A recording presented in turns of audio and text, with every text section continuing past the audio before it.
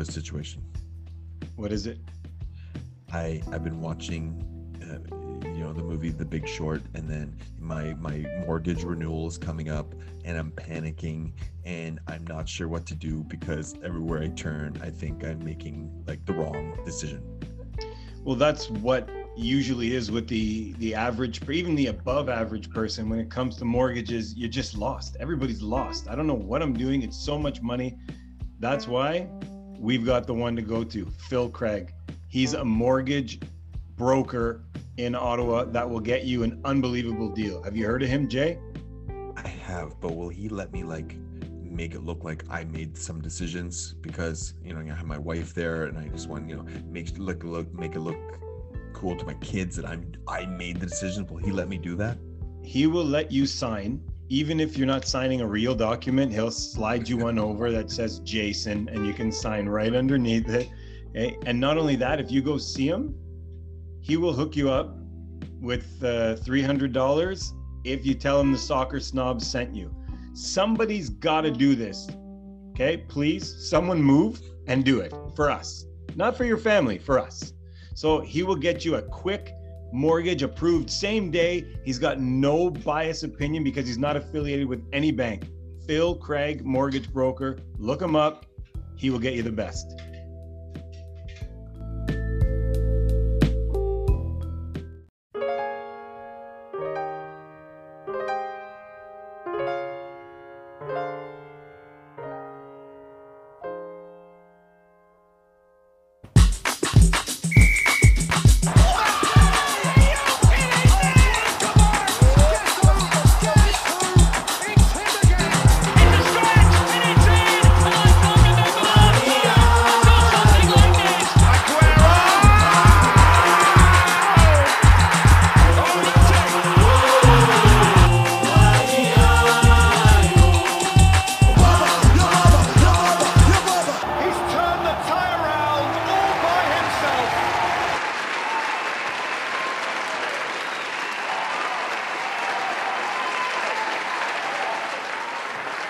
John Limniadis. Mike Lanos is a good friend of mine. He gave me your contacts for to get you on the show. Now, here's a 2020 question. If your phone rings and you do not know the number, are you answering the phone? Nope.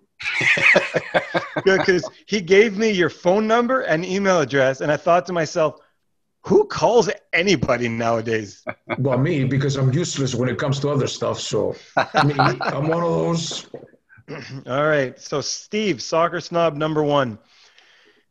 I park a snowmobile on your driveway tonight and throw you the keys. Can you get to Montreal in one day? Oh. As a man, I want to say yes.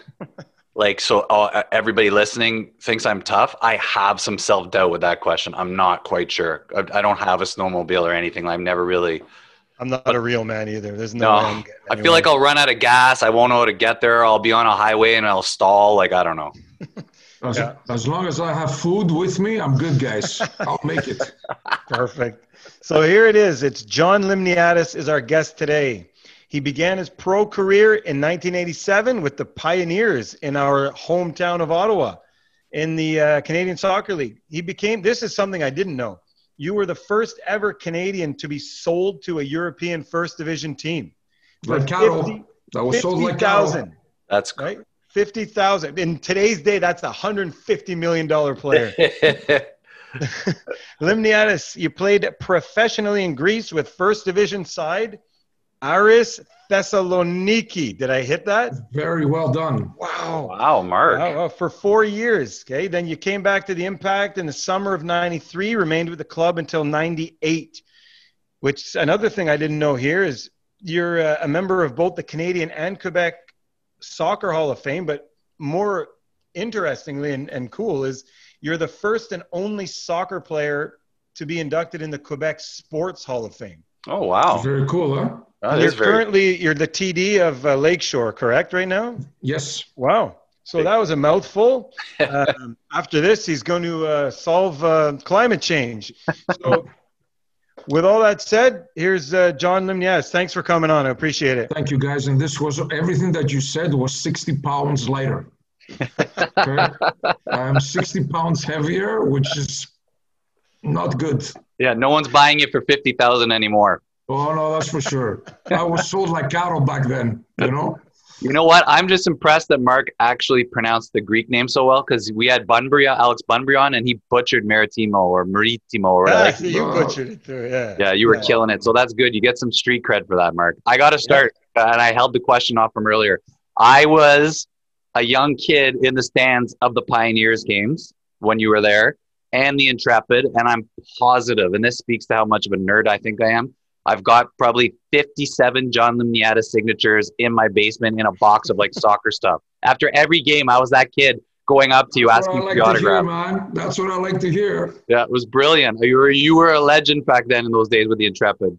I didn't, it was the first, my first professional contract. I was 19 years old, I think at the time, or something like that. Yeah.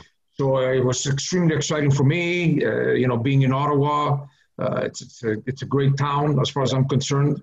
I had a good time. The guys stayed together. We usually stayed in the same house or in the same area. Cool.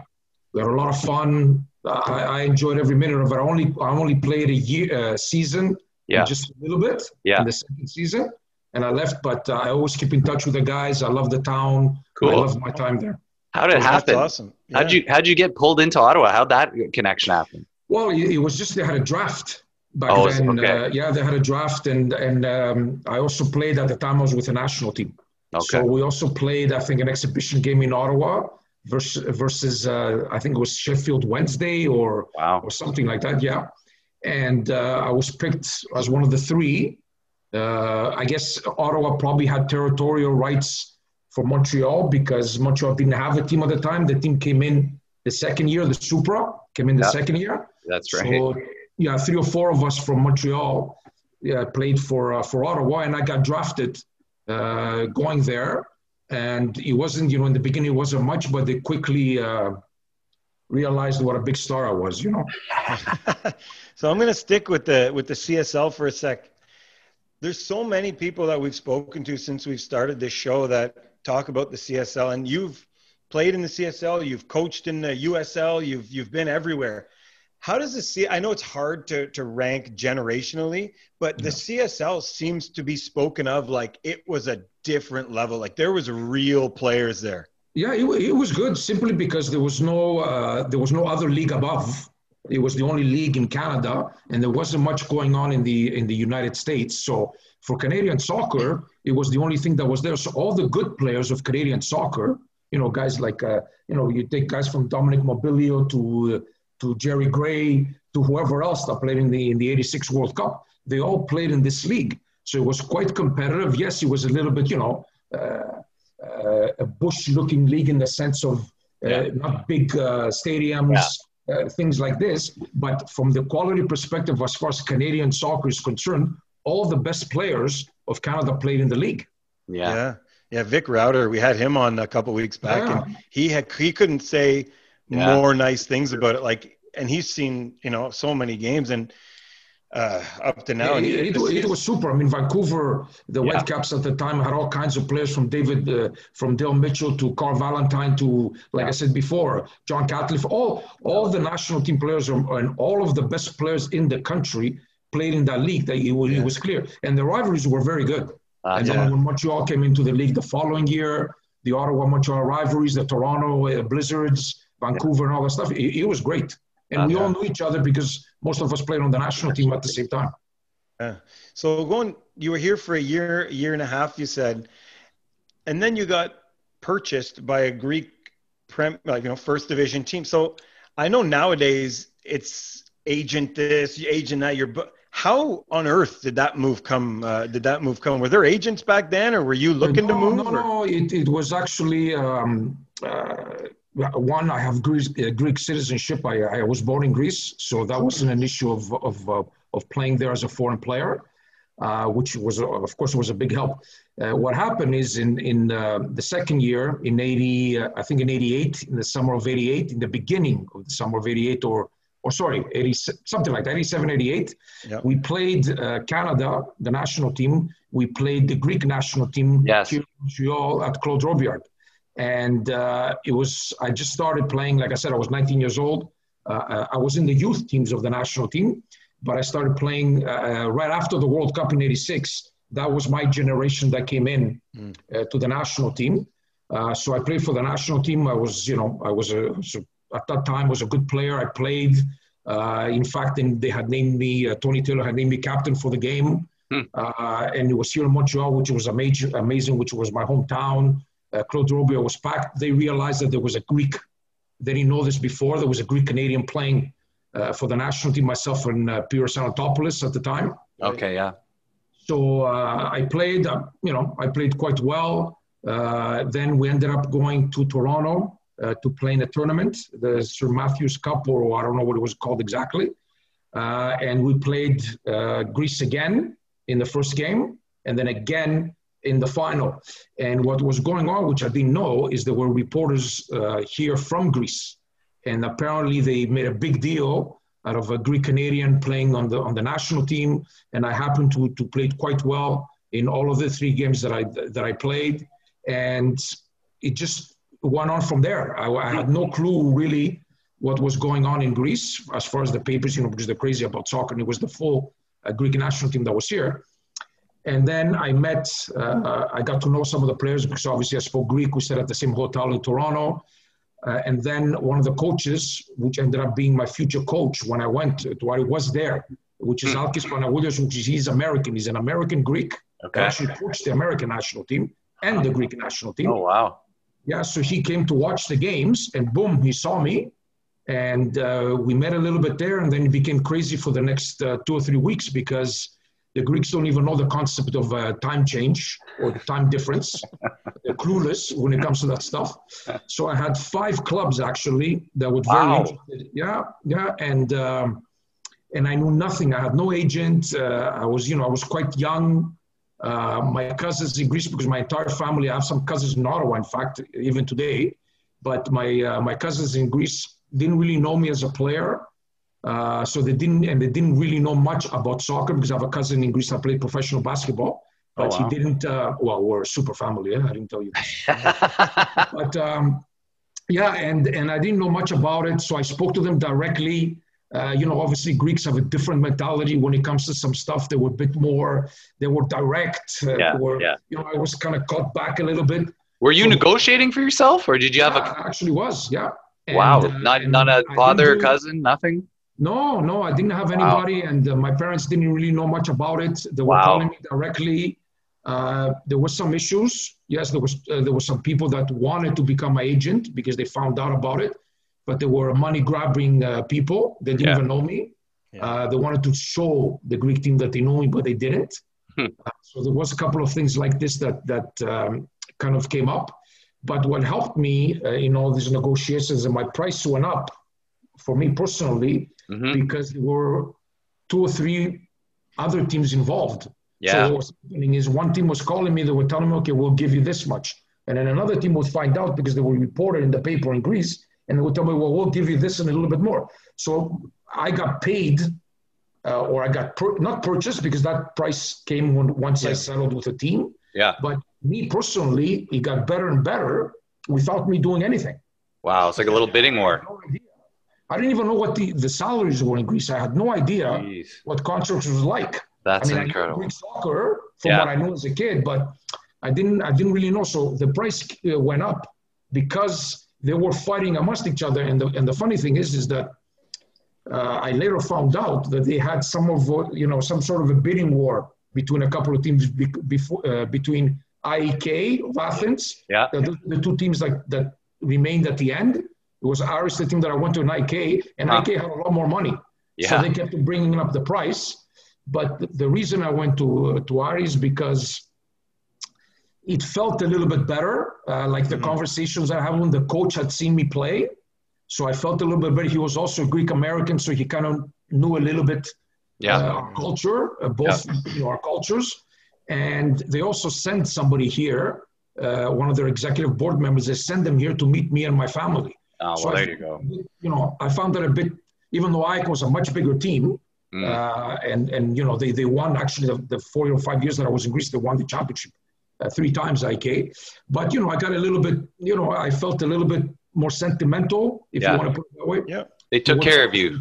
Yeah, and it was in a city that I've never been before. I mean, I grew up in Athens. I came here 10 years old. I've never been to Thessaloniki. I didn't know anybody in Thessaloniki. I just went there to play. And this is how it really came about. It was, you know, by playing with a national team. And like I said, the contract negotiations kind of happened on their own, because later I found out, and in the papers was there, they're crazy about Did you guys, that tournament you were talking about, did you guys beat Greece? Do you remember? Yeah. I think you won it, right? Yeah. We lost 1-0 here, but this was an exhibition game per se. We lost, I think, 2 or 3-0 in the first game in Toronto. But then we beat. It wasn't one of those goal differences. Like if we beat the other team and they beat the other team, we went to the final. So we beat, I think it was Peru, if I'm not mistaken, or Chile, one of those. And we ended up going to the final, and we beat them in penalty shots. Yeah. And I'll tell you guys a great story. You probably won't believe me, but that's okay. Not a lot of people do, so it doesn't matter. We went to the penalty shots in the final. And I was, of course, being very cocky and very confident. I picked up my hand. I would take a penalty shot for sure. I don't think even the coach asked me. He knew that I would. So, we won in penalty shots, and I was the only Canadian player that missed his penalty shot. The goalkeeper saved it. We won in penalty shot, but I was the only miss. The goalkeeper saved it, and the goalkeeper, which was one of the greatest goalkeepers ever to play in Greek soccer, and then I went to play against him a couple of months later. He happened to be, when he started out his career, he was much older than me. He started out his career in the town that I lived in Athens, in an area of Athens that I lived in. And as a little kid, I used to go to the field all the time and hang around the players like a little rat. So, because, being outdoors in Greece at the time, we were everywhere. It's not like you're scared for your kids to go out. We were everywhere. Like I would leave home in the morning and not come back at night, and I was 8 years old, So I would go, it was a 3rd division team, and I would go and I would actually, you won't believe this, guys, I would actually take shots on goal on him when I was 8 years old. And it ended up being the same person in goal facing me, Canada against Greece on a penalty shot. That's incredible. Did you bring it up to him? Yeah, I spoke to him about it, absolutely, because I saw the guys at the hotel, at the Delta, I think, in Toronto. Yeah. That we stayed together, and I spoke to some of them, and I did speak to him. And it was incredible. And like I said, he played for Panathinaikos at the time. He was really a really good goalkeeper. And we ended up playing against each other and standing next to each other in the tunnel at the Olympic Stadium in Greece a month later. Wow. So for me, it was an incredible story. He cheated, by the way. He took 2 steps forward. He needed VAR back then. Staying on the line back then. So So, that's why I miss, because I don't miss for any other reason unless somebody else cheats. Of course. We already knew that, John. We knew you would never miss without cheating. And you know what? The only thing that could have made that better is if he turned around to you and said, I remember you as an 8-year-old rat. I knew which way you were going to shoot. Slapped me in the face on top of it, But, no, but I'm telling you, it was a true story, and it was incredible. Wow. That is so cool. That is so cool. That's crazy. So when Steve mentioned earlier, we talked to Alex Bunbury. And a big problem, whenever I heard you went to play in First Division in Greece, I thought to myself, Bunbury had a huge problem in West Ham because the Canadian calendar was so different than the. Did you have to leave for long periods of time to play for Canada, or did you stop playing for Canada at that time? Was your club pissed off? How did that go? No, it was really, really difficult because, yes, like Alex, they thought Canadian players didn't count for anything. For one, they thought they used to call me an Eskimo in Greece. They knew the word Eskimo, so they used to call me an Eskimo. But at the same time, I was on the national team. I did do quite well when I went to Greece, and I played all the time. Everything was going well. The coach trusted me, so it wasn't an issue. But at the same time, just the distance alone, traveling back and forth, and playing on Wednesday, as an example, I remember many times, and I would meet guys in London airport, like Alex, for example, because he flew from Portugal. We would go through the same way, and playing a game in Vancouver. So I would have to play on the Sunday, because back then we didn't have multiple games, and we didn't play on Mondays. You're talking about many years back, right? Yep. So we played on Sunday. Sunday was the big day of playing. So what happened is that I would have to leave right after the game and fly out through mostly London Airport, Heathrow Airport, which I knew the cleaning lady and the guy at the coffee shop because I spent so much time in that place. And we would, I would have to fly in overnight, get into Vancouver as an example on Monday, or sometimes even Tuesday morning, and play on Wednesday. And I remember one trip that I had to go. We were playing in Costa Rica, and I flew from where I was in Greece to Vancouver or to Toronto, and then we went to Costa Rica. We played on a Wednesday, and my club, because we played again the following Wednesday with the national team, but my club insisted that I went back to play on Sunday. Huh.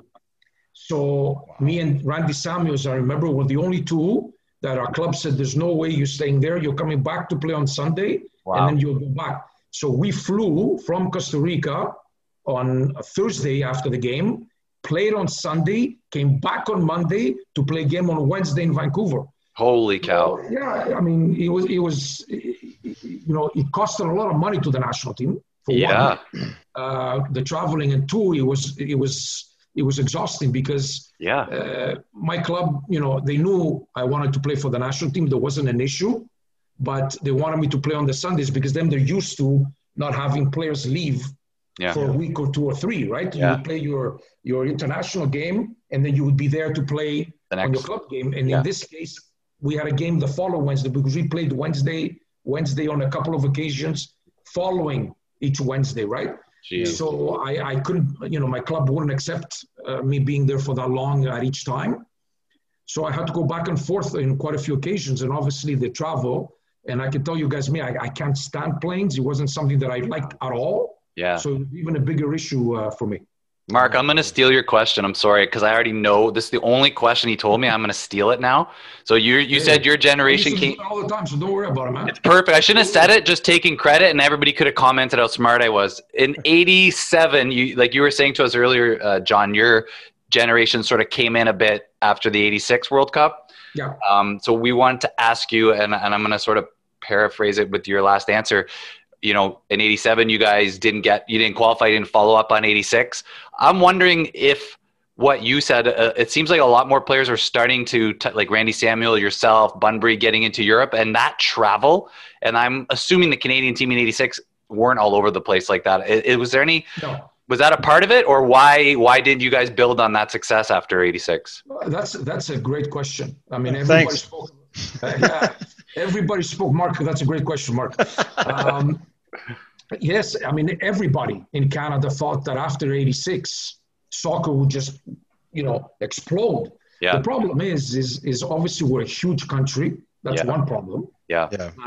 The money and the culture was not in soccer at the time here. That's for sure. Yeah. And we started after 86 because a bunch of guys from the 86 team in the World Cup went to Europe. And then a few of us followed after that. So, I mean, at the time, I remember in 1990, we were only, 5 players, I think, at the time that actually played in Europe. We weren't many. I mean, Frank Yallop, Craig Forrest, Paul Pescasciolito, even Alex Bunbury wasn't in Europe at the time. Wow, that's right. He went much later. Yeah. So we weren't many. So we were kind of starting to go. Okay. But like I said, the money, hockey, which is a great sport, people were not really into it. And that's why most of the leagues at the time did not succeed, because you needed money and people were not into giving money for soccer at that time. And we have evolved, but certainly not as much as we should have after the 86 World Cup. And the other problem is, of course, is that we didn't qualify after that. I mean, we came very, very close. I don't know if you guys obviously know the history of the national team at that time, but in 94, in 90, we came very, very close. Yeah. Again, in 94, we came very, very close. Mm-hmm. We came in with a game or a point from making it. Yep. And because we didn't follow up, I think that also hurt the situation. Because if we would have followed up, maybe 90 or 94, or maybe build some momentum. The momentum would have carried. and we were pretty good. Like I said, we came quite close. Oh yeah, I was the the 1987 team there when you came in. I was looking at the starting 11 that lost to Guatemala. I don't know how, like, it's one of the best 11 players that have ever played for Canada. It was so good. And it was just those 2 games, right? It was just 2 games. It was 2 games. It was crazy. Well, you brought up something very bad because I know. Because in Guatemala, I played both games. Yeah. I started both games, and in Guatemala, we lost 1-0, and I caused the penalty shot. Oh. So it's not good. I'm not happy. I argued as much as I could against the referee. But we were better. I thought we were better. Yeah. I thought we were better. We missed quite a few chances in Guatemala, and we lost 1-0. And we got caught up in the game here in Vancouver. They scored 2 quick goals that kind of shocked us. Yeah. And we dominated the game. We went up 3-2, and we needed 1 more goal to qualify. Yeah. So it was devastating. It was really, really devastating. And then I think in 94 or 98, we came away. We needed a point against Mexico here. Mm-hmm. We needed to tie Mexico here, and we ended up losing 1-0 to qualify. I mean, Mexico was certainly better than us. There's no question. I mean, it was almost impossible to beat them in a 2-game series. I mean, it was impossible. And there it was impossible to beat them. And we took beatings in Vancouver. In Mexico. Here we did okay with them, but it was still hard to beat them. And then you had the U.S., and then you had to compete with Costa Rica, the Honduras, that weren't bad, El Salvador, Jamaica, Yeah. So it wasn't easy, but we did come very, very close. But because we didn't follow up, I think momentum. That hurt the situation, yes. Yeah, I think you're right. So you ended playing with the national team around 30, correct? Yeah, I was on the senior team or the men's team for 10 years. Yeah. Did you retire, or did you just stop getting called up? No, I didn't retire. They just didn't take me back. You're still available. Yeah, I was still available. I remember I didn't get selected. I started not getting selected because new coaches came in. They wanted to do a couple of different. I think it was the German guy. Oh, Holger Rosiak? Yeah, he came in and he had different ideas about stuff. So I went to a couple of camps, but he didn't really like, I guess, the way I played, or there were other players that came in. Mm-hmm. So I was still available, but I was still, I was 30 years old, so I was a little bit older per se. But he just didn't select me, and it went on from there. Yeah. So the time in Greece ended, and now you go to Montreal. Yeah. Back, I guess home, sort of, right? Sort of home. Well, that's where I live. Yeah, that's where I live. Yeah. 9 seasons or so. Okay, you retire in 2001. So from 2001 to 2008, you were named head coach in 2008, correct? Yeah. Were you involved in the club at that time, like behind the scenes or front office, or what was those 7 years? I did. I came back to the club as they got sold. I don't know if you guys know the story, but the Impact got sold for a year. So the Sapuros didn't own it for 1 year. I think it was 1998 or 2000, something like that. No, 2000 or something like that. And I don't remember the dates, I'm sorry, or the years. But they got sold to a company, and because the Sapuros were losing money from it. I don't think they kind of wanted it, something like that. So they sold to another company, which ended up bankrupting the team. So the Sapuros took it back the following year. And I had become the general director of the club. And that didn't go well because these people ended up being actually crooks. The company was an investment company that went under, and they had all kinds of problems. I think one of their director, in fact, went to jail for a bit. They had all kinds of problems, which we didn't know. And then I came back also later on as an assistant coach at one point for a year. And then I was out of soccer because Valero, that was the coach then, he didn't return, so I didn't come back either.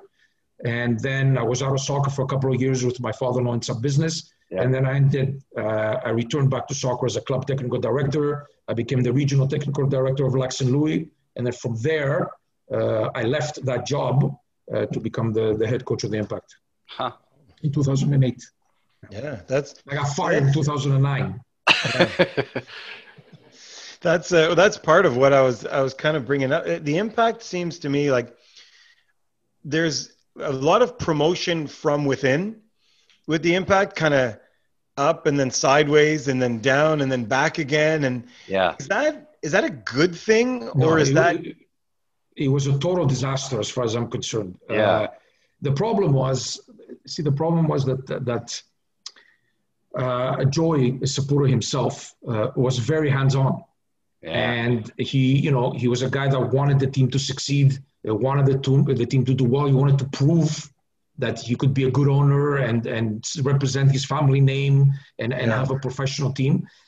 For me, his involvement was way too much. Yeah. He got involved in everything.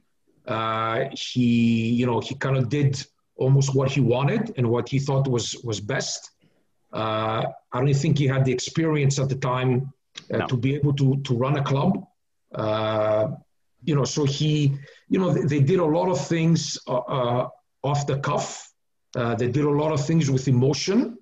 A lot of emotion was involved. And they didn't, there was never really a structure. There was never really a plan on how to go every year with the team. And I'm talking also on the field. They would hire coaches. If it went well, they stayed. If it didn't go well, goodbye, the next guy. And there was never really a plan from the club itself on what type of a team and what type of a club we want to be. Yeah. And like I said before, it was a lot of emotion. Joy was, wanted to win all the time, which wasn't possible. I mean, in our USL days, we were by far one of the best teams in the league every year.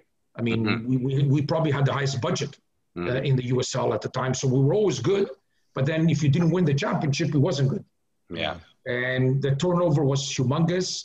I think Joy learned from it and has changed his ways now. Yeah. We were all very grateful to the Saputo company because they kept the team alive. They kept the team going. But like I said, it wasn't handled as well. And there was, like I said, there was a lot of turnover, a lot of emotional decisions. They didn't have enough experienced people, I think, to be able to help with these decisions. And the drive of Joy wanting to win, it wasn't good. It's great that you want to win. Yeah. But, sometimes you need to build a team. Sometimes you need people to stay and work for a few years to build something. And obviously that was the case because in the USL, we were just good. We were just one of the best teams. But in the MLS years, you're not. No. And you have to build the team. You have to give people an opportunity. I mean, Marsh, as an example, who now coaches in Champions League games, he was the first coach they hired, and then they said, we're going to keep him for 3 years to build. And then a year later, he was gone. That was my next question to you. His name is literally, it still blows my mind how you bring a guy like that in and let him. He was in the beginning, Mark. He was in the beginning, so he really hadn't proved anything as a coach. But nevertheless, he knew the league. They announced that he was going to be here for 3 years to build the franchise on the field. And then after 1 year, because they didn't like the results, which you don't believe it or not, that first year was one of the better years that the Impact has had in the MLS. Yeah. Because it was the first year and because Joy thought that the team was going to do better, but he wasn't realistic. What he wanted was not realistic. Yeah. And he went after a year, and then they ended up paying 2 or 3 coaches at the same time. Yeah. Then the next coach got fired after a year. The one after that was the same. So, to me, it was doesn't work. No, sounds too involved, too micromanagey, But not only that, the club never had a real philosophy on how it wants to be. You understand? You can't say, I just want to win. Yeah, no. As well as everybody else, no? Of course. So, you had to there was never really a plan. The plan was off the cuff. Having a coach come in every year, what philosophy do you have in playing? Yeah. Every coach came in, go coach the team. Yeah. Like when I got hired in 2000, which I was shocked because my relationship with the Impact was not the best throughout. Because I'm a guy, you guys don't know me, but speak your mind. I will say my stuff, and if I don't like something, I will say it. And I didn't like some of the things that were going on. And I was a bit surprised that they came to me to hire me. And when I got hired, nobody even asked me about how I like to coach. Huh. Nobody asked me. They just said, when I met with Nick DeSantis and with Joy, John, we want you to coach the team. Go coach the team. And it's like, okay.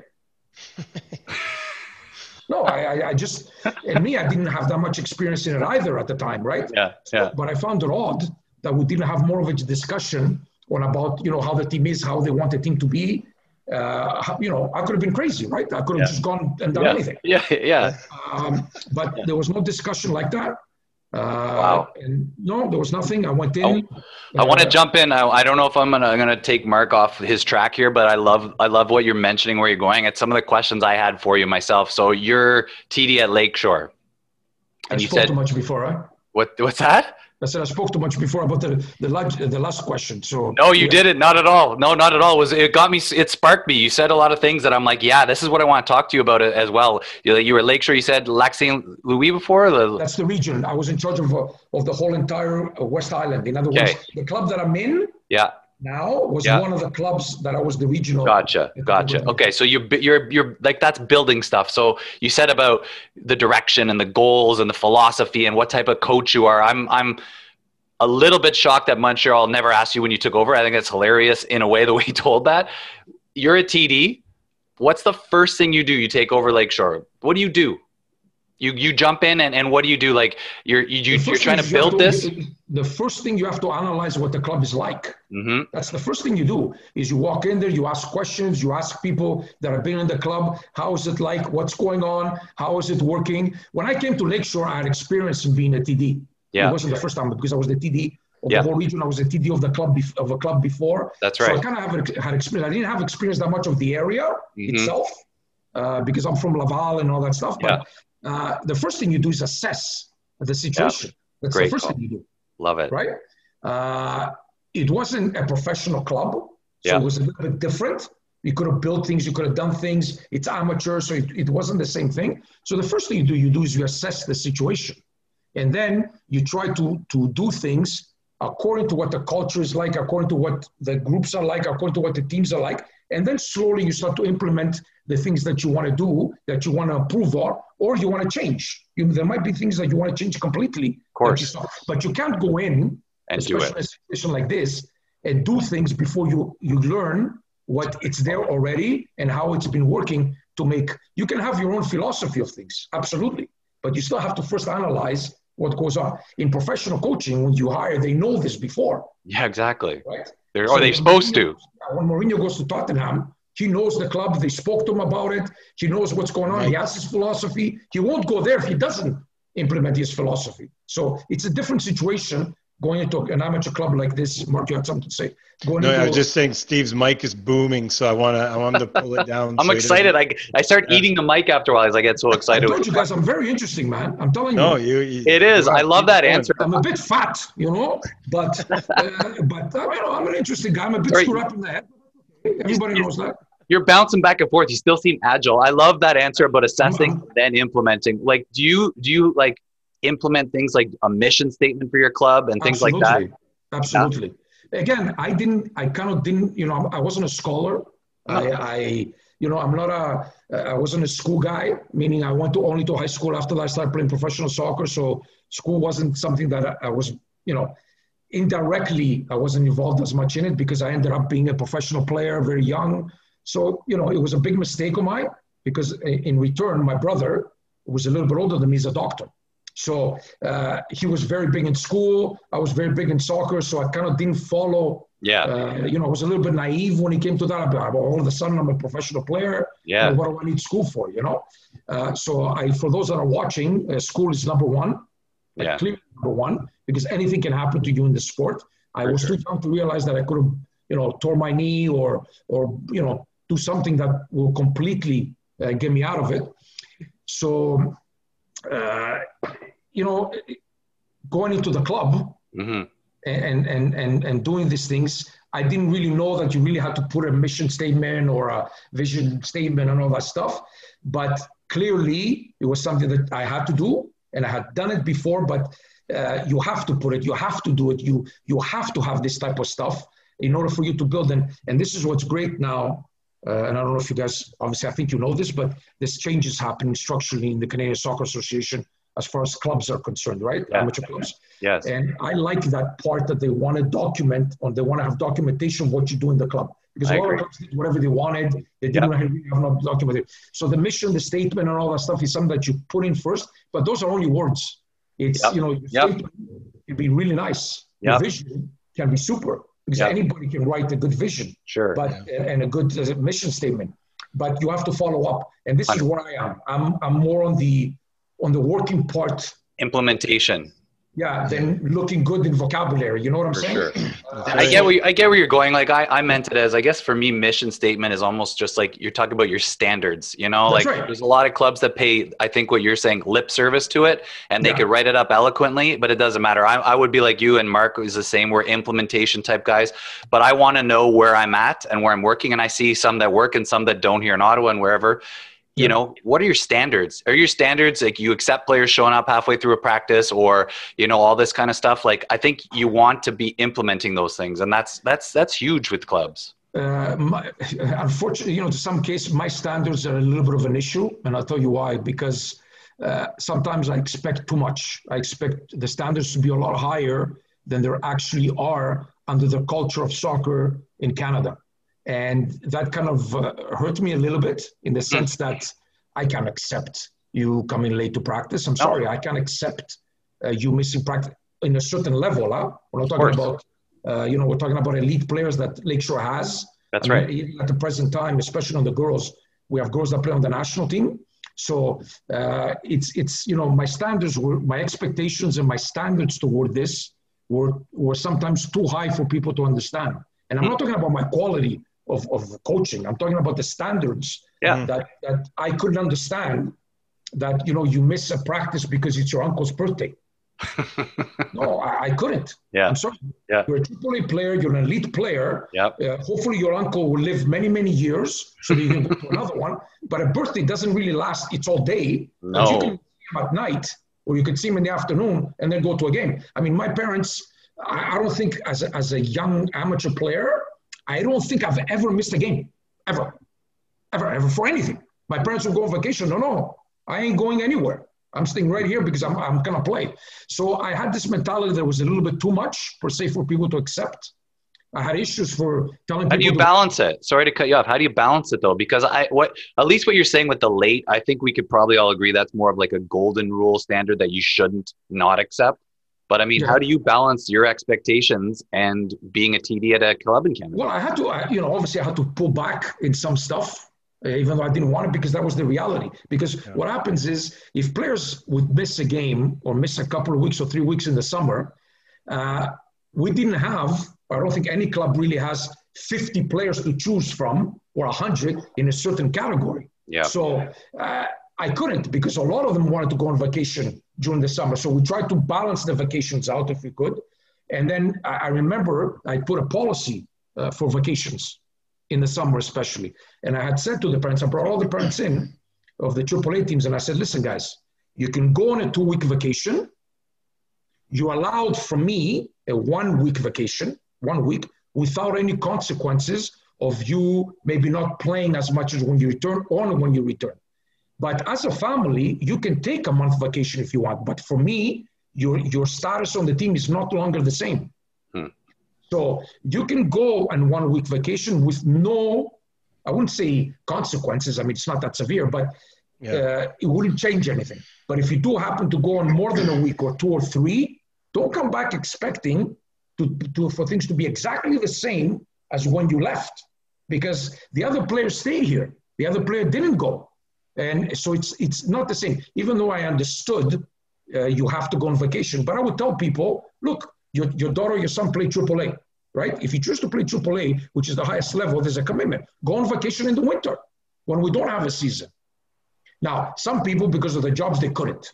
So I understand. Some people said, look, my vacation is those 2 weeks. I have no problem. But still, I had to have standards and a policy put in place. That's right. Because you can't leave it a free-for-all. And some people were shocked by that. But you put it out there in black and white. Like, I respect that. It was clear. And if you don't like it, because I wasn't being mean. I was just trying to protect the integrity of what soccer is like and playing at the elite level. And I told them, if you don't like it, then, you're free to go play for another club. I mean, I didn't mean it in a bad way, but this is what I would like to establish here. It can't be that you play AAA and it's just playing like any other category that you do whatever you want. You know. What about in Ontario here when we coach? I know it's different in Quebec, but we're kind of at the youth age where Steve and I coach U9, U10, U11. You're in the CDC, right? You're in the skill center. Yeah, that's right. And we have these, retreat lines. They're kick-ins. There's no throw-ins and all this stuff.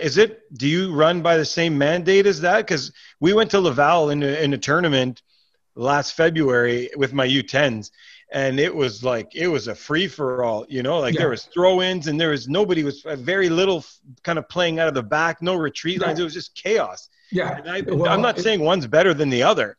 I mean, everybody has their own philosophy, but for me, it was a bit of a shock. Yeah, absolutely. And I think Quebec has started to adapt some of these things. It's been a few years. I think it's been a couple of years now, at least in the outdoor leagues, that we have the retreat line. When I first heard about that, I was a bit in shock. Yeah. Okay. I said to myself, you need a retreat line? Like, what does that mean? Like, your coach can't tell the kids just to back up and manage them. You have to put a line for somebody. So I found it very mechanical. I found it very uncultural when it came to soccer, right? Yeah. But in our country, because unfortunately, we're getting better at it, but unfortunately, we don't have the coaches that are experienced enough to be able, and especially, I don't know, you guys, you two guys are probably great. You're the best. Of course. Of course. You've heard of us. Yeah, of course. So what I'm saying is that if I were to coach a 9 and 10-year-old team, I would manage this. I don't need a line of confrontation. I would try to make the kids understand and play in a certain way, right? Yeah. So even though they're 9 or 10, because you can't get into too much, but to actually put something fabricated into the soccer, I find it not right for soccer. Yeah, I would agree. I would agree with you. But at the same time, in our country, you do have to do that a little bit. Because, you have the coach that's a real dumbass that wants to only win at 9 or 10 years old. Yeah. And then he goes and does stupidities. Yeah. And he kind of ruins the game. Yes. So these rules come in because of guys that acted smart or they thought they knew better. So they wanted at 9 and 10 years old to win. So they didn't understand the development of the game, which is, of course, you need to build out of the back. It doesn't matter what the other team does. Perfect. You coach to play out of the back. You coach for your kids to get some culture, to touch the ball a lot, right? So you have other coaches, and that's the reason I think this is all happening, because the coaches were not good enough or experienced enough. So we have to implement unnatural rules, as far as I'm concerned, in soccer in order to battle and fix this problem. Right? Yeah. Do you think it's also players though? Do you think it's also like you were 8 in Greece running around the entire country and your mom had no idea you're on top of the Acropolis or whatever by yourself? Like our kids, they're not out.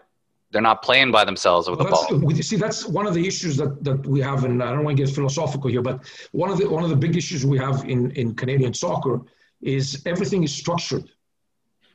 And in fact, it's way too structured. Mm-hmm. The freedom of play, the playing on the streets, the creativity, all of that stuff is gone away. So imagine you have to put lines or like kickings instead of throwings so that you can adapt things so that we can get better. Yeah. And those things they exist in other countries now, but they didn't exist before. And playing on the street, we're trying to adapt, even in our club, and I know throughout Canada they're trying to do it, is have some free play in training. Just let the kids play. Let them express themselves. Do not give them direction. Do not give them structure. Let them play. Let them express themselves the way they want. And that was the difference between me as a young player. And that's why, I don't know if you guys know a little bit of how I was as a player, but I was quite different than the rest of my teammates. Yes, that's why I remember you in Ottawa. You stood out that way. Yeah. I would dribble playing center back. Yes, I remember. I thought it was fascinating. My coach, Bill Thompson, would pull his hair. I didn't understand. Do you have Sandy Mackey with you as well? Of course. Yeah. So see, I had Sandy Mackey as a youth coach, and I was watching Sandy Mackey he's a cartoon character, guys. That guy. He's awesome. Yeah. And they were British, right? Yeah. And they have a different way of style of playing. Yeah. And that was completely the opposite. No. Like You got me in trouble, John. He put me sweeper on my U13. I said, John Lemniatis dribbling out of the back. Why can't I? No, they would freak. They would lose it. Yeah, But, he lost it. yeah, but no, even with me, they couldn't. They didn't know me, so they were like in shock, right? But I did very well. Yeah. So at the end of the day, they had to be quiet, because it worked. So it was good, no? Yeah, but it was a shock. So all of this, and that mostly became really from playing outside. I was very expressive as a player. I was very bold as a player, even though I played in the back. But technically, I was very good technically. That was what separated me a little bit. So what do you? A lot of confidence. So sorry, I want to know. Yeah. I want to know what do you do in your club for that? You spoke to it a little. You touched on a little with the free play, and I want to know from you as well. It's another one of these 2 pointers I keep doing. What's a Lakeshore player like? What kind of club standards do you want at Lakeshore? Like, what do you want if a Lakeshore player walks into Ottawa and Mark and I see him? What do you want us to see? I want him to look like he knows how to play. It's as simple as that. I want him to know that he has a sense of his position, and he's able to play with the ball. I cannot, not everybody's the same, and you cannot make everybody technically super. Because for me, it's far harder to make somebody comfortable with the ball than it is to make them an athlete. Yes. Yeah. You understand? Yeah, so totally. A lot of people say, develop. I also believe, especially in the technical part, that you're born with it a little bit. Yes, it comes within your soul a little bit. Yeah. So, but you can make anybody an athlete. You can make anybody run. You can make everybody understand the tactics. But it's much harder to make somebody a technical player or able to play with the ball and be more comfortable than anything else. Yeah. A lot of people don't agree with me on that, but for me, it's clear. But I want a Lakeshore player to be a serious player when he's seen, knows how to play, but he's also comfortable playing. He's not just playing the ball anywhere and just chasing the ball anywhere and doing anything. And that's very, very hard. It's very, very hard for that to happen because, there's only a few of us per se that we've had the experience of playing at a certain level and coaching at a certain level. We're not better than others. It's just that we have experience and we try to implement, and then they go to somebody else and then they don't do the same. So, it's very hard for players here. It's the size of our country and the large amount of amateur players that we have, which is a great thing. But at the same time, you can't control what goes on. You can. That's right. Right? And we're too big. Yeah. We're too big. And that's my that's where I want to circle back just a little bit with youth coaches in general. We've had this conversation on the show before where, like you said, the numbers are so huge in each club that now we're almost pulling volunteers and unqualified coaches. Almost, you are. Yeah. You've always been. Do we need to pay all our youth coaches? Do we need to train them? Do we need to cap numbers so that we don't pull in volunteers? Like, how do we deal with that? Well, I don't know. I don't think capping numbers is good. You have to accept everybody that comes in. That's for sure. And I think the new club structure now is kind of helping in that. I think that's good from that perspective.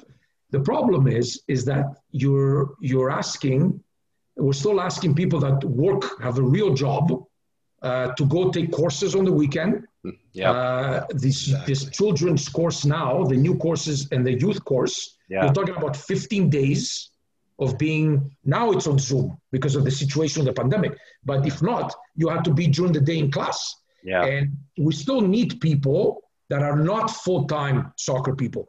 We want to get to a point that everybody is full-time soccer. I don't think that's ever going to happen. No. But these courses are hard for some people to take them. They cost money. That's one of the problems that I have with this course. I'm taking the youth course right now because I have to. It's costing my club $3,000, guys. So how many will I be able to take? 10 coaches and pay $30,000 as a club to take these courses that are very good? Yeah. So it all comes a full circle, and there's a lot of obstacles towards it. And what the CSA wants to do is professionalize amateur soccer. And I'm really good with that, except that we cannot be naive to think that clubs can pay for this or people can take. Because there's a lot of good guys that in soccer, that played soccer, that could coach, but they don't do it because they don't have the time because they have a real job. Yeah. And you can't pay in soccer somebody $100,000, and it's not, in some cases it is, but very little for them to come and play or just come and coach and be in a club. So there's a lot of obstacles there. You should get Saputo to pay for your 10 coaches. Ask him. Don't get me, there's a lot of stuff about that. But it's an issue. You want to professionalize things, which I totally agree, but you want to put the requirements, you want to put this, but it's very hard. And you need volunteers. Yeah. And I cannot, I like a person to coach, but if he's a volunteer, what am I supposed to do, guys? Yeah. And if I force him too much to go take courses, he's going to say, John, I'm sorry, but I don't have time for this. You lose them. Yeah. So paying, people need to understand one thing, is that I hate that kids play soccer. Yeah. They shouldn't. But the reality is they have to in our country. And people have to forget, unfortunately, that soccer is cheap. Yeah. It's not. It cannot be cheap anymore if you want to move forward. Unfortunately, I say this I hate saying this, but that's the reality of it. And you have to pay. And if we don't start paying people more and paying even the coach at 9 or 10 years old to come, and we're not talking about salaries, we're talking about paying their gas and their stuff. That's right. It's not going to work because volunteering is getting less and less and less and less every year. So unfortunately, costs of soccer are not going to be the same. And we cannot do it in any other way because you can't have professionals without paying them. That's the whole point. No, you have to pay them better for them to stay. Because right now, and I know I'm dominating the conversation because that's just me. That's why we have you. Yeah. But you take a girl or a boy that's 16, 17 years old, right? Yeah. Would he come to work 5 hours a week at making $25 an hour? Or will they go at a store, work for $10 an hour, but work for 10 hours a day? Yeah, exactly. You understand? And how are you going to pay a young player, a 16-year-old or 18 years old, $25 an hour when they haven't even done anything? They're just a player. That's right. They haven't even taken a course. Yeah. $1 an hour or 30, right? So it's kind of hard, but both ways. And paying a young coach $25 or $30 an hour, where's that money going to come from? It's going to come from the kid paying more because now you have to pay somebody to keep them there to play. So it's a huge issue. Money is always a huge issue anyway. But if people, for now, don't understand that they have to pay more because we have to pay more to have people in, you can't do it. And I'm sorry, but quality usually comes with a price. Not always, but usually comes with a price. And it's something that I wish players didn't have to pay. I want to put you on the spot. Sorry, Mark. I feel like I'm jumping in on you a lot. And you can tell me you don't want to answer. Or you can just tell me to fuck off. I will answer. Okay, perfect. So is it too much? Like I find, at least my experience from being here for years and years and years with clubs and a lot of them, and I'm not going to name clubs and whatever, but you see it with a lot. I see it with a lot.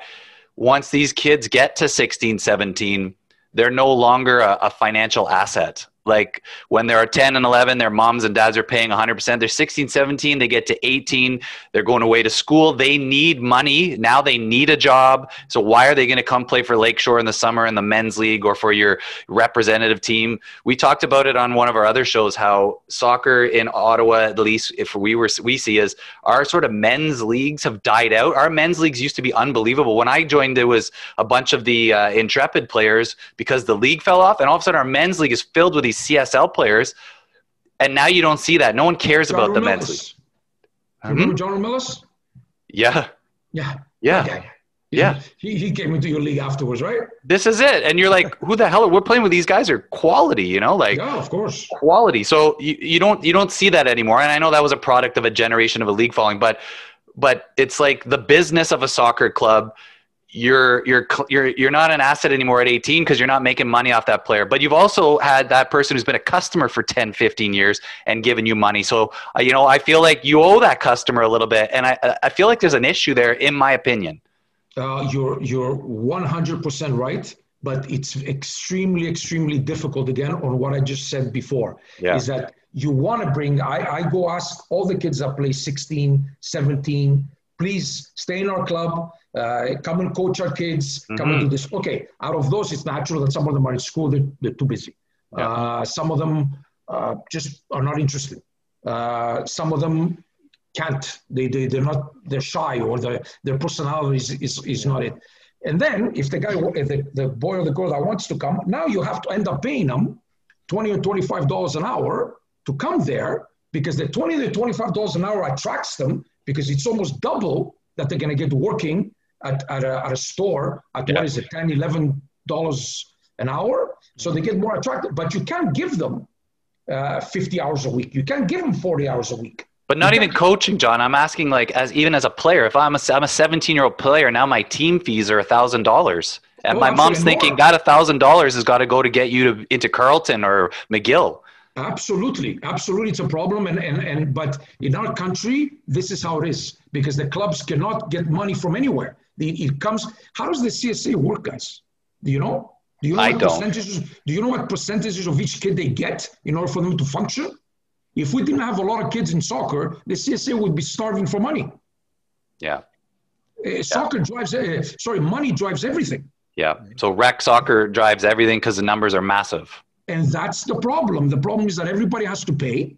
Yeah. And and the men leagues here are the same thing, huh? Yes. Don't think it's just in Ottawa. Okay. It's the same thing here. The AAA Senior League, for example, that was so good before. It was. Not, because now they're trying to make the semi-pro league. Huh. Yeah. You know? And now they're trying to put the CPL league. So that's one of the reasons too. Yeah. Because some of these players go play. There's actually more for them. Yeah. But imagine you're 18 years old or 20 years old or 22 years old. You have to pay $1,000 to play, but you also have to work. You might have a family. You might have it's extremely hard, guys. It's really tough. Hard, and I wish there was another way, but there just isn't. Yeah. And it hurts everywhere. Yeah. No, I agree. We could go on about this, and because it's an issue that needs solving, but I don't think there is there's no answer in this country. So everything costs money. You know, people tell me about soccer. It's getting expensive. Excuse me, my 16-year-old daughter took dancing. Okay? Oh, that's another story. Hip hop stuff. Crazy. Yeah. So she went for twice a week for 10 weeks. No, not 10 weeks. It was a bit more. It was $1,500, guys. Yeah.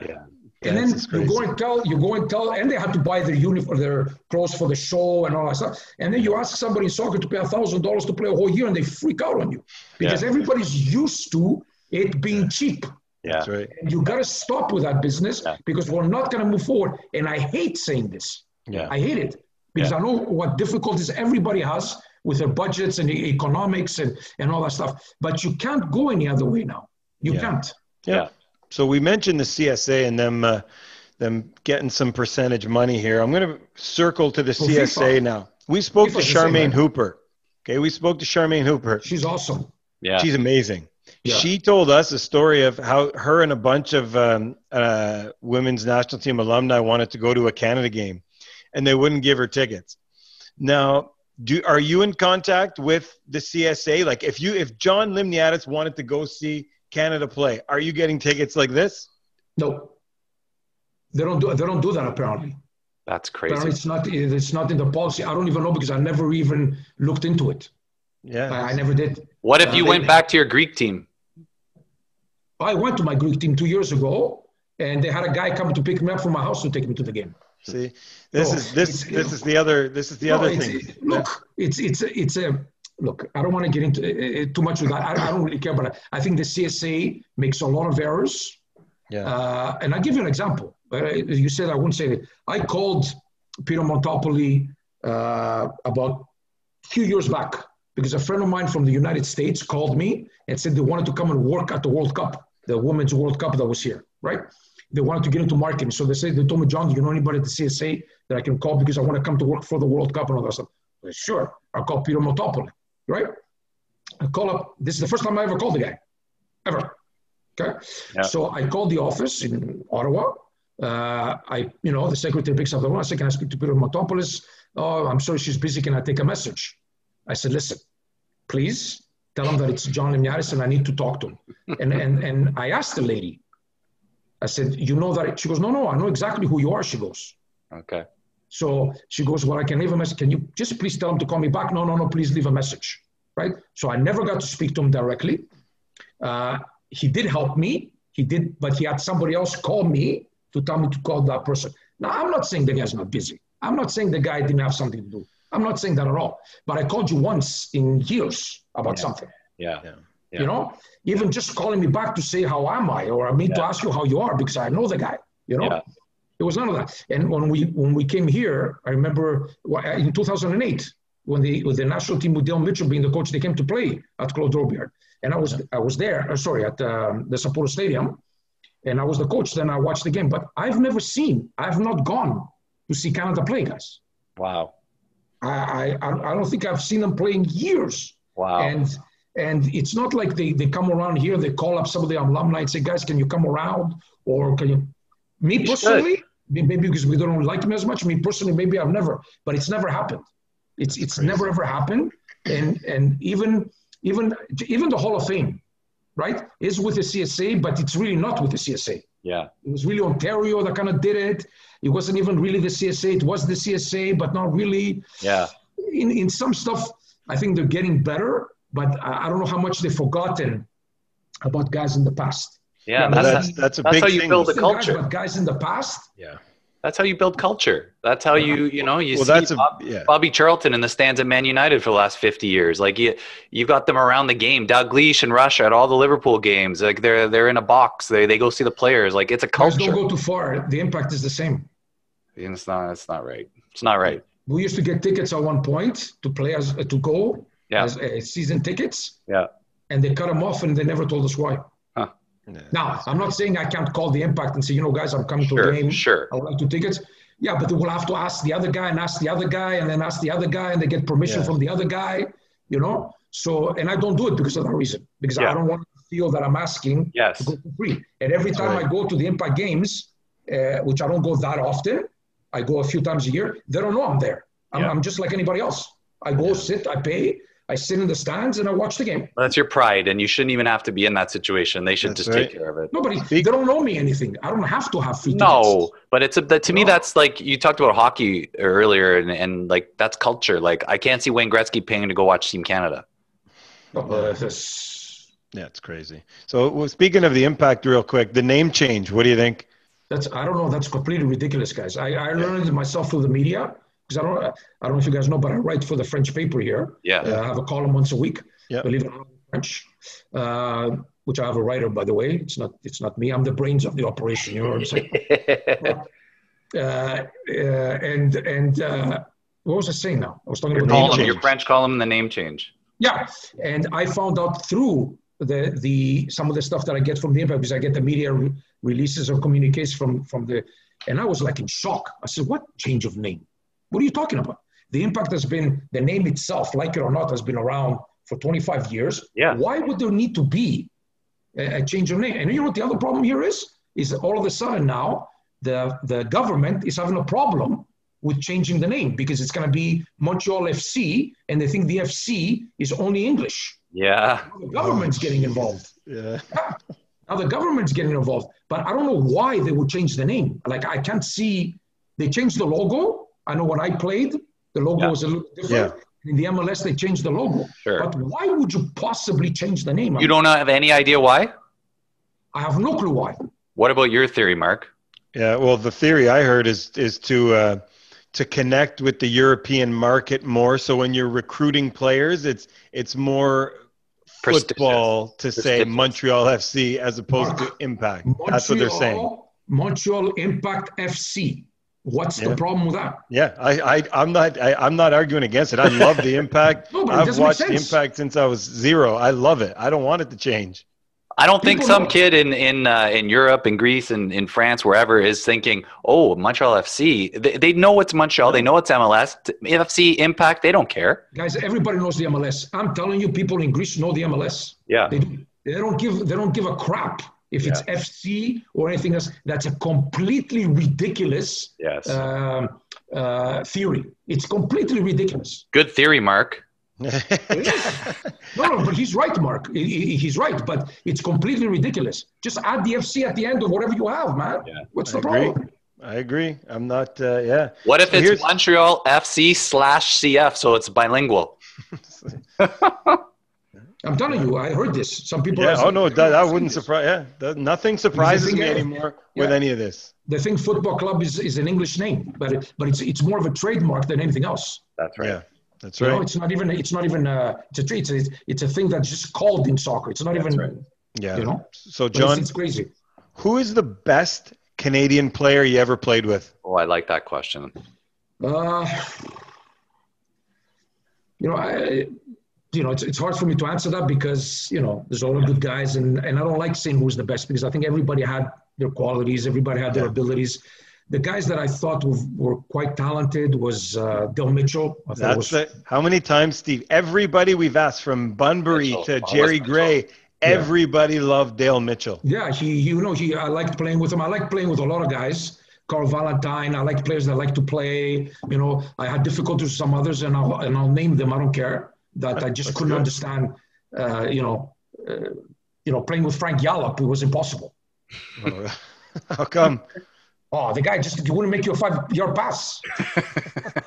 And I'm not saying he's not good. No, Yeah. I'm just saying that I couldn't match. Yeah. It was his way of thinking was completely different than mine. Yeah. Foreign, yeah. As an example, and that's the problem I had when I played because that's how they played, and I was completely different. That's why Bob Leonarduzzi, for example, didn't include me in a lot of games because of that. So imagine saying to a guy, "Oh, you know what? You play with the ball too much. You can't play with us."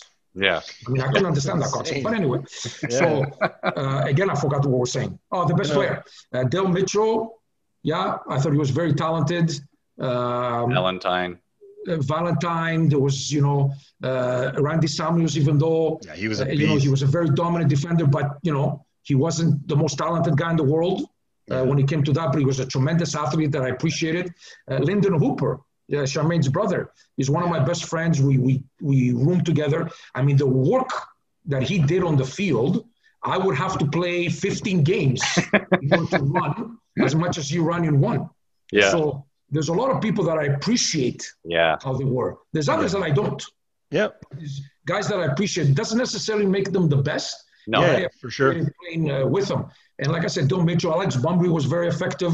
What about against? What about against? Who is the best player you played against? Well, that's kind of easy for me. I played against Detari, which was one of the world stars. You guys don't know him. He was Hungarian. He played in Italy, and then he came to play against Olympiacos. He was a big star. Obviously, when I played against Brazil in the 5-game little series, we played Brazil, Morocco, Spain, Holland, and Germany. Well, just take any one of those guys, and that's my pick. Yeah. Who's the Hungarian guy? I played against Guardiola here in Montreal when they came to Spain. We played against Canada here in that 5-game series. And the great thing is I was able to change shirts with the guy. Wow. No way. What was the name of the Hungarian, John? Sorry. Detari. He was number 10. He played in Italy. He was a big name. He was a very good player. Okay. But that's in Greece. But here, like I said, with the national team, when we played against these clubs, I mean, Guardiola, as an example, wasn't even one of the best players on the team. Wow. We changed shirts, and I have his nicely and proper, and his dog probably wears mine. Probably washes his car with my. Well, somebody else washes his car with my shirt. Sticking with this theme. Yeah? Sticking with this team, I don't know a lot about Greek soccer. So tell me, who's the best Greek player of all time? That's tough too. There's guys like Saravakos who played, who was very good. There's guys like the goalkeeper that I mentioned to you. His name is Sarganis. He was one of the best goalkeepers in Europe, actually. Yeah. There's been a few. There's one guy that for me was a world-class player. Played for the same team in Greece for 15 years. He was a Russian Greek. His name is way too long.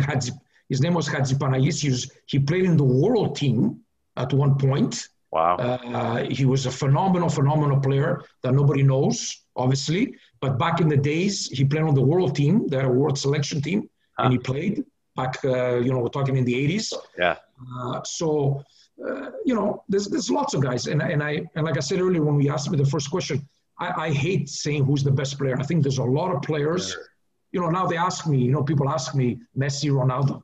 To me, that's all garbage, guys. Yeah, They're all super players. Yeah. What do you mean you're the best? What does that mean? Yeah.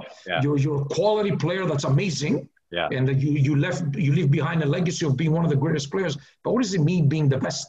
Maybe best by position, but not necessarily the best soccer player. Very ever. True. To me, that doesn't exist. There's no such thing. Yeah. Yeah. So here's a rapid fire question for you. Is it acceptable as a technical director if you see one of your coaches coaching a session or a game holding a coffee? Is that acceptable? He better put it down. Somebody better tell him to put it down before I walk in and see him. I'm so glad you said that. We've had this. It's rampant here. I don't even accept. It's not that I accept. It's not a point of accept. But if you wear sunglasses, I had a young coach wearing the sunglasses when it was semi-sunny. Yeah. And he goes to me, well, it's sunny. I said, you better take off the glasses in 3 seconds. I don't even give you more than that. I'd rather you wear a hat. Yeah, a hat. I agree. Don't wear sunglasses. Why not sunglasses? This is what my theory with if you're wearing sunglasses, you can't connect to your players. No, but unless you have a problem with your eyes in the sun, I get it. But we're talking about it wasn't even that sunny of a day. It was just partly sunny. This is standards then, right? Yeah, you don't, guys, you don't. Even a hat, really. But obviously a hat you have to wear because if it's sunny and warm, you have to. Of course. I agree, though. I totally agree. Yeah. No, and we have like in the courses, because I give courses for the CSA, the B license and all that stuff. And you see some guys coming to do a session with running shoes on. No. Oh, you wear soccer shoes. Yes, I agree. You're at soccer, wear the tools. Use your tools. Yeah, no, because you're an example for one. Exactly. Show them what it should look like. Yeah, we had a guy do a session. I remember in the course, and he had his phone change. He has his keys in his pocket, and they were bouncing around when he was giving a session. I mean, no, the poor guy, it wasn't his fault, really. Yeah. We told him, you can't do that. You can't. He was holding his pocket so things don't fly out. So you do Lakeshore, you take over whoever, you take over a new club tomorrow. These are part of the standards that you would say? Written rules. The rules are there. You write that out? Yes. I love that. Yeah. Love that. Won Steve's heart. I have practice rules for the players in the games that's outside of them on the field training. Good. Like you have to come in, you have to go in the locker room, you have to change in the locker room, you have to come out as a team, you have to go back as a team. Yeah. And a lot of times the coaches just leave it be, and I get really upset, even though it's nothing. Though really it's nothing. It's not. It's standards. You're a team. It's like this, and kids can't just leave. Like I see a lot of coaches after games. Yeah. The kids take the bag and leave. No. You have to sit with them a few minutes, talk to them a bit, and they all leave together. So you have player rules and you have coaches rules. Absolutely. Absolutely. And they're all written down. Brilliant. Sorry, Mark. So we're gonna get to know quickly, rapid fire. Then we'll let you go. We'll get to know John Limniadis in a non-soccer way. Well, maybe a bit of soccer way. Did you tuck your shirt? Did you tuck your shirt in games? No, and I got yellow cards all the time for it. Because the tucking of the shirts came in later in my career. That's when they started to make a rule. Before it wasn't. And I would have it actually half tucked. Yeah. I was like Wayne Gretzky, I would put half of it, and then it would come out the referee, and then, with referees, didn't get along with. So I actually got yellow cards for it, yes. That's awesome. When you cut your grass, do you have a lawnmower bag on the lawnmower, or do you let the grass fly on the lawn? It flies everywhere, dude. It's fertilizer. Flies everywhere. That's right. That's what I say. Yeah, I agree. Why would I have to pick something up that's natural, that's on itself? I agree. Compost itself. Grass is on grass. That's the problem. We're on the same page here. Would you rather at Christmas eat the white meat or the dark meat? No, I'm a dark meat guy. Oh. I'm a pig. Yeah, the white meat's too dry. You got to eat it with Greeks, listen, when you talk to Greeks about food, it's another issue. Huh?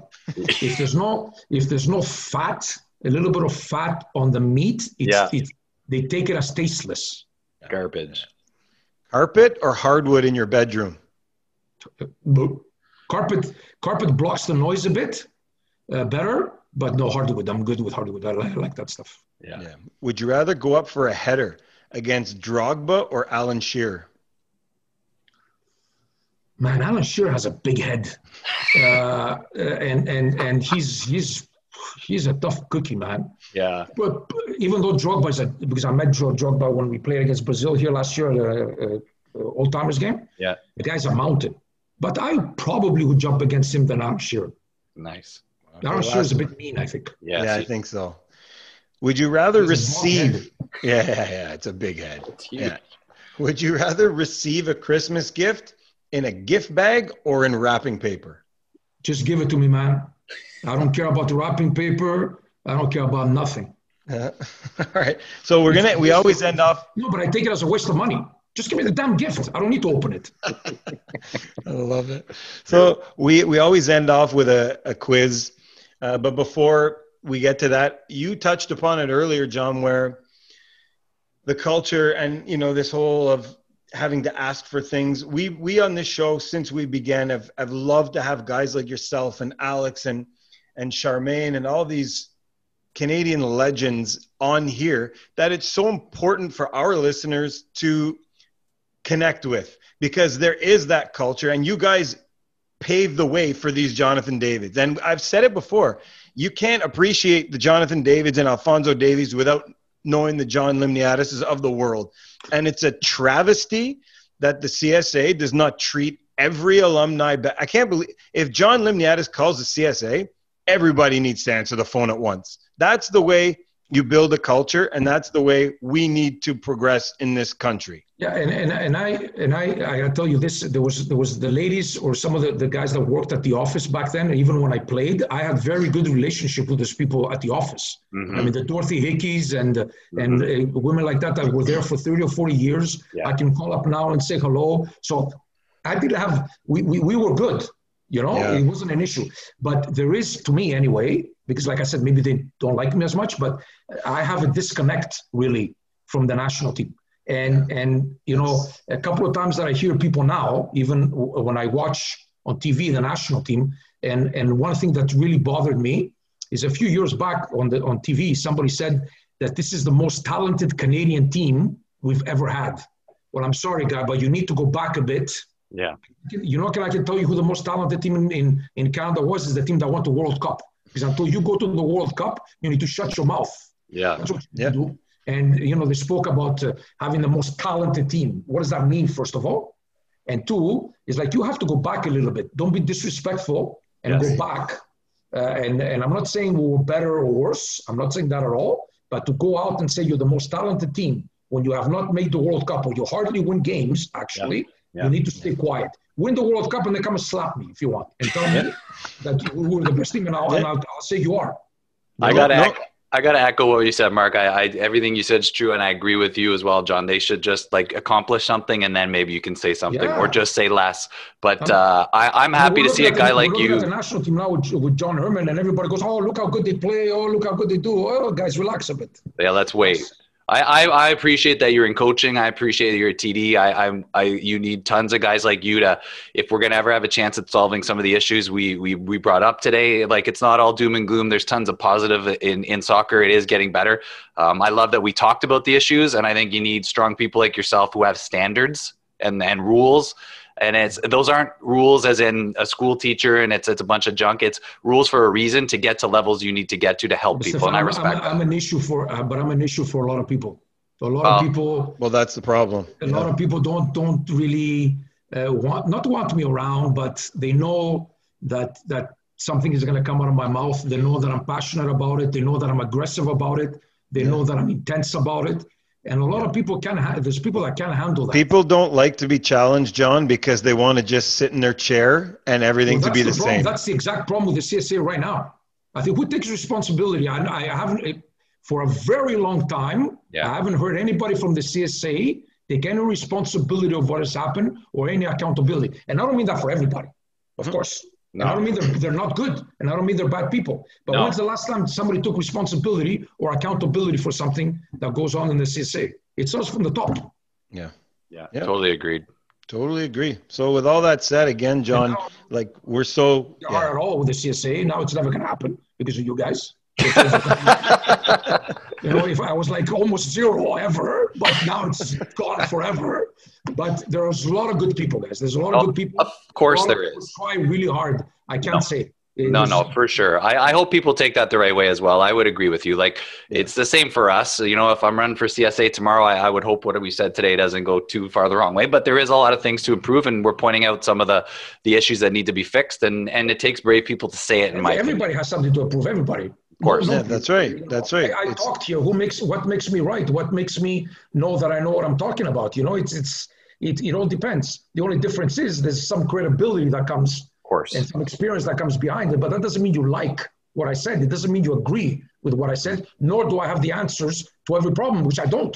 I absolutely don't. Yeah. So with all that said, we're going to hit our quiz real quick. That's completely unrelated to anything. So I'm going to ask John. I'm not the smartest guy in the world, guys. Maybe you'll say something. I have no clue what you're talking about. You know what? These quizzes, John, are they borderline ridiculous and stupid. So that's me. That's me. So, John, real important question here. How many venomous snakes are there in Canada? Jesus, Mark. 0. Okay, Steve? I want to say 0. I think it's I'm going to say 3. 3. Close. There's 4 venomous snakes. Get out. Yeah. Really? None in Quebec, though, John, so you're safe. Yeah. Well, there's a lot of snakes, but they're more like humans looking. You know what? That's the perfect end of the show. Yeah. That's the perfect way to end it, John. That was the only answer? That's the only question? That's it. That was the skill testing question that we go with. I thought it was 0. I don't think we had any venomous. I would have answered 0 if I went first, so I'm glad I didn't. Yeah, no, my kids were into snakes the other day. They were, and so I had to look it up, and I thought, you know what? John Limniadis may know this question. No, I know a lot of snakes, but like I said, they're not slithering on the ground. They're standing up and slithering. That's right. All right. Well, John, we appreciate it, man. Like, it's an honor to have someone of your stature on the show. It really is. So thank you so much. I always did my best, guys, I had soccer always in my heart in Canada, and I always tried to represent it as much as I could. You can only do our best, and hopefully everybody does their little part to make things similar, because for me, soccer is a real personal issue. You know, I want Canada to be one day known as a soccer country. Yes. I really do. You know, and we're working, but we're still a bit. We got a lot more work. Hopefully, when all this COVID's over, me and Steve can take our U11s down to play at Lakeshore. Absolutely. Boys or girls? Boys. We'll bring as many. Maybe.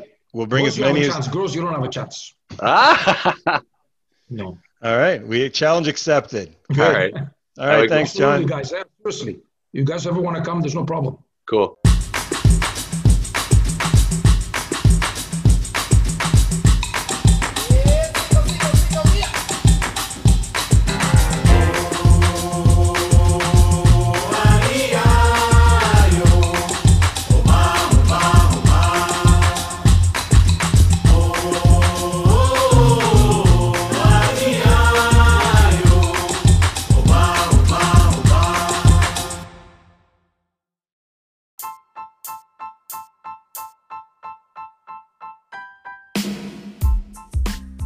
Thanks very much for listening today.